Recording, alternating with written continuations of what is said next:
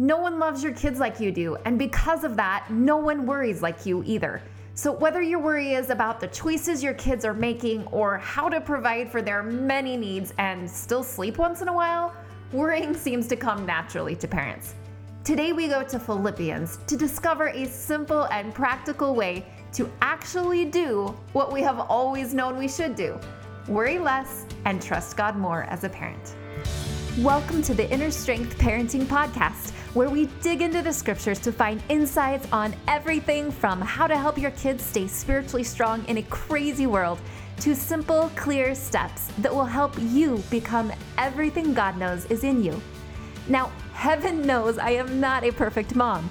It takes everything in me and a whole lot of divine intervention to keep my stress somewhat in control and my family thriving. But I believe that when you choose to live with the Savior by your side, nothing will stop you from doing what Heavenly Father sent you here to do. I'm a certified positive discipline parent educator and mindset coach who helps parents live their missions, love their lives, and raise kids who do the same. I promise that by tuning in each week, you'll get a much-needed boost of hope, practical insight, and scriptural truth. Let's do this.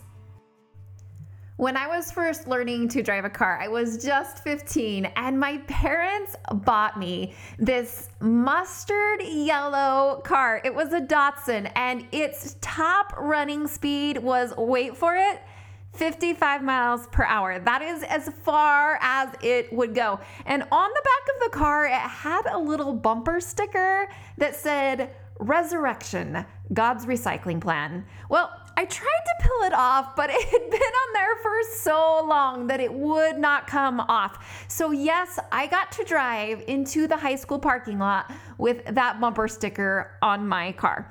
But my friends, it got even better because my parents decided that they wanted to buy a stick shift for me first so that I would know how to drive it. They knew that the best time to learn that would be now, so that if I ever had to drive a stick shift car, I would know how. Or if it was automatic, obviously that would just be easy.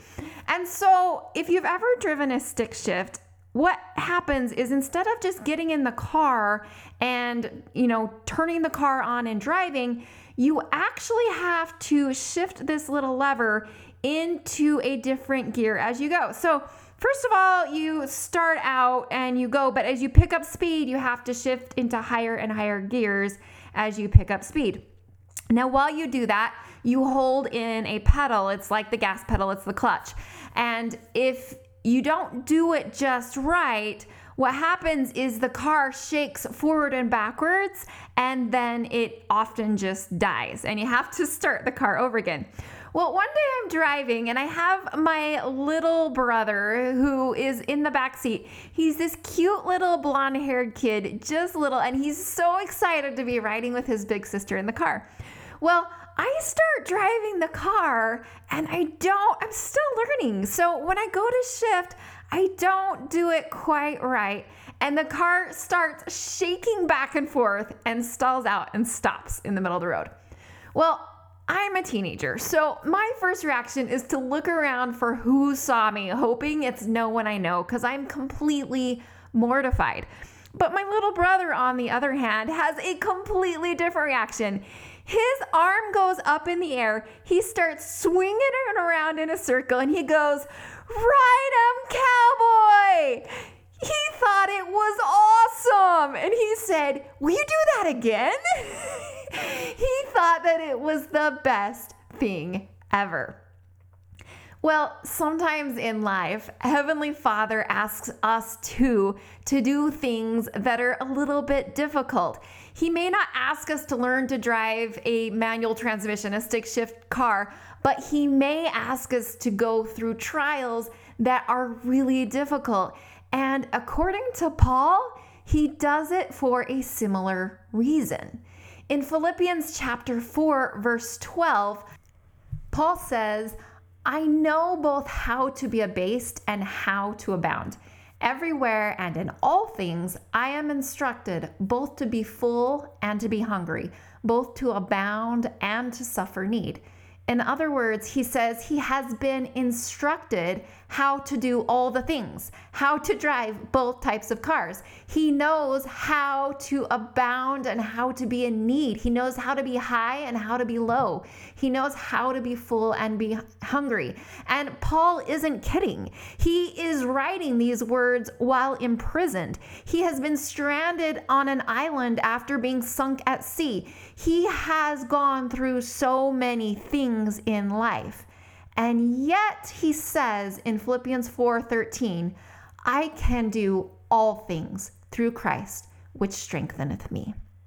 Just like my parents knew I would be able to drive any kind of vehicle, the Lord knew that Paul would be able to do anything if he was taught, and taught he was.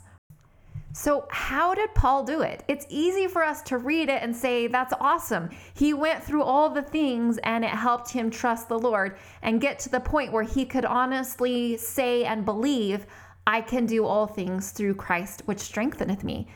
But how do we do it as parents? How do we do it when we're laying in bed at night, worried about the choices our kids are making? How do we do it when we are at our wits' end and we don't know how we can do all the things we're supposed to do?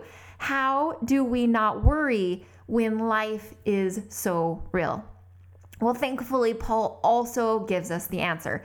In Philippians chapter 4, verses 4-8, we read, rejoice in the Lord always. And again, I say rejoice. So the first step Paul says in verse 4 there is to rejoice in the Lord always. In other words, no matter what happens, whether you're high, whether you're low, whether life is good, whether it's hard, find a reason to rejoice in the Lord. In verse 6, Paul says, be careful for nothing, but in everything by prayer and supplication with thanksgiving, let your requests be known unto God. So this is the real key that Paul is giving us. And what he is saying is he says, don't be anxious, don't worry about things, but in everything. In other words, no matter what that thing is that comes into your life that you're worrying about right now, instead of being anxious, he says to pray with thanksgiving. To pray with thanksgiving. And why does he say that? Well, I think it is because he knows that he can do all things through Christ. And he trusts that good will happen of whatever comes to him. In the October 2023 conference, President Russell M. Nelson said, when the pressures of life crowd in upon you, think celestial. And a little while later, he continued, as you think celestial, you will view trials and opposition in a new light. In other words, when things happen, we tend to just focus in on the problem, and focusing in on the problem makes the problem look big. But if we can back up and think celestial and see the whole picture, then like Paul, we see that everything that comes in our life is Heavenly Father's way of teaching us. He's teaching us to drive stick shift. He's teaching us how to deal with all sorts of things so that he can show us that he will bring us through all sorts of things. And once we have done this, we will have been instructed and we will be able to say like Paul, I can do all things through Christ, which strengtheneth me. We'll be able to know that whatever happens in our life, whatever shows up for us and our kids, that we can do it. That even though it seems impossible and we have no idea how we're going to get through it, that he can turn every storm of life into a miracle.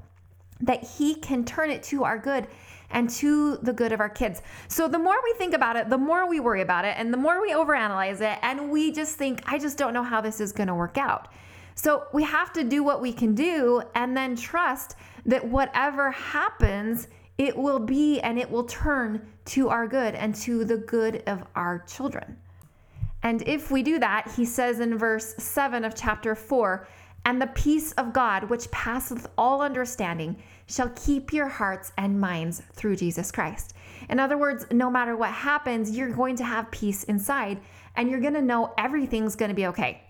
All right, so we know you're supposed to do that, but how do you actually do it?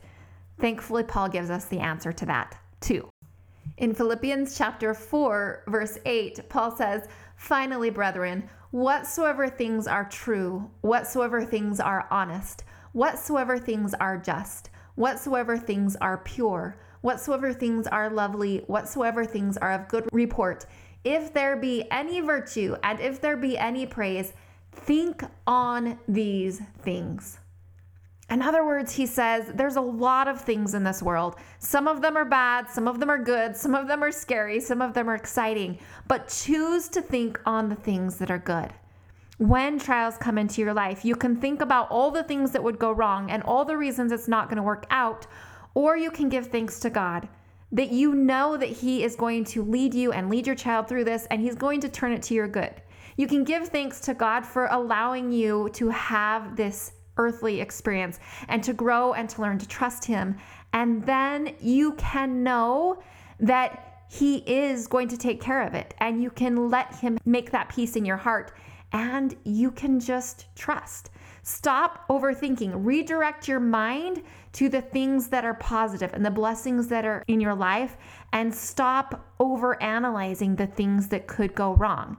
In other words, when those worries come to your mind, stop overanalyzing, think about the good things in your life, and say to yourself, I trust the Lord. I trust the Lord. And when you do, that peace the Lord has promised is going to come to your mind. And you will remember what Paul says in Philippians chapter 1, verse 6, when he says, "Be confident of this very thing, that He which hath begun a good work in you will perform it until the day of Jesus Christ." In other words, the Lord is performing a good work in you, and He is performing a good work in your children. And He will not stop until that good work is completed.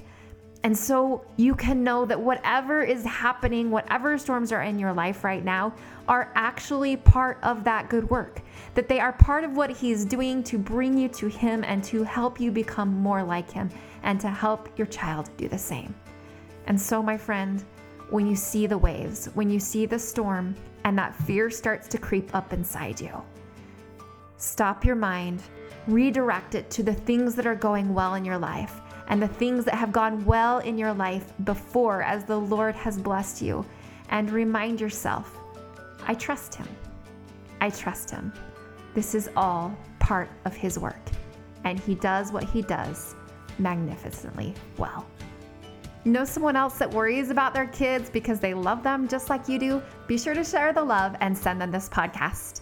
I'm Jamie Knapp, and until next time, here's wishing you the peace and sunshine that comes from the true sun, not only when the storm has ended, but during it as well.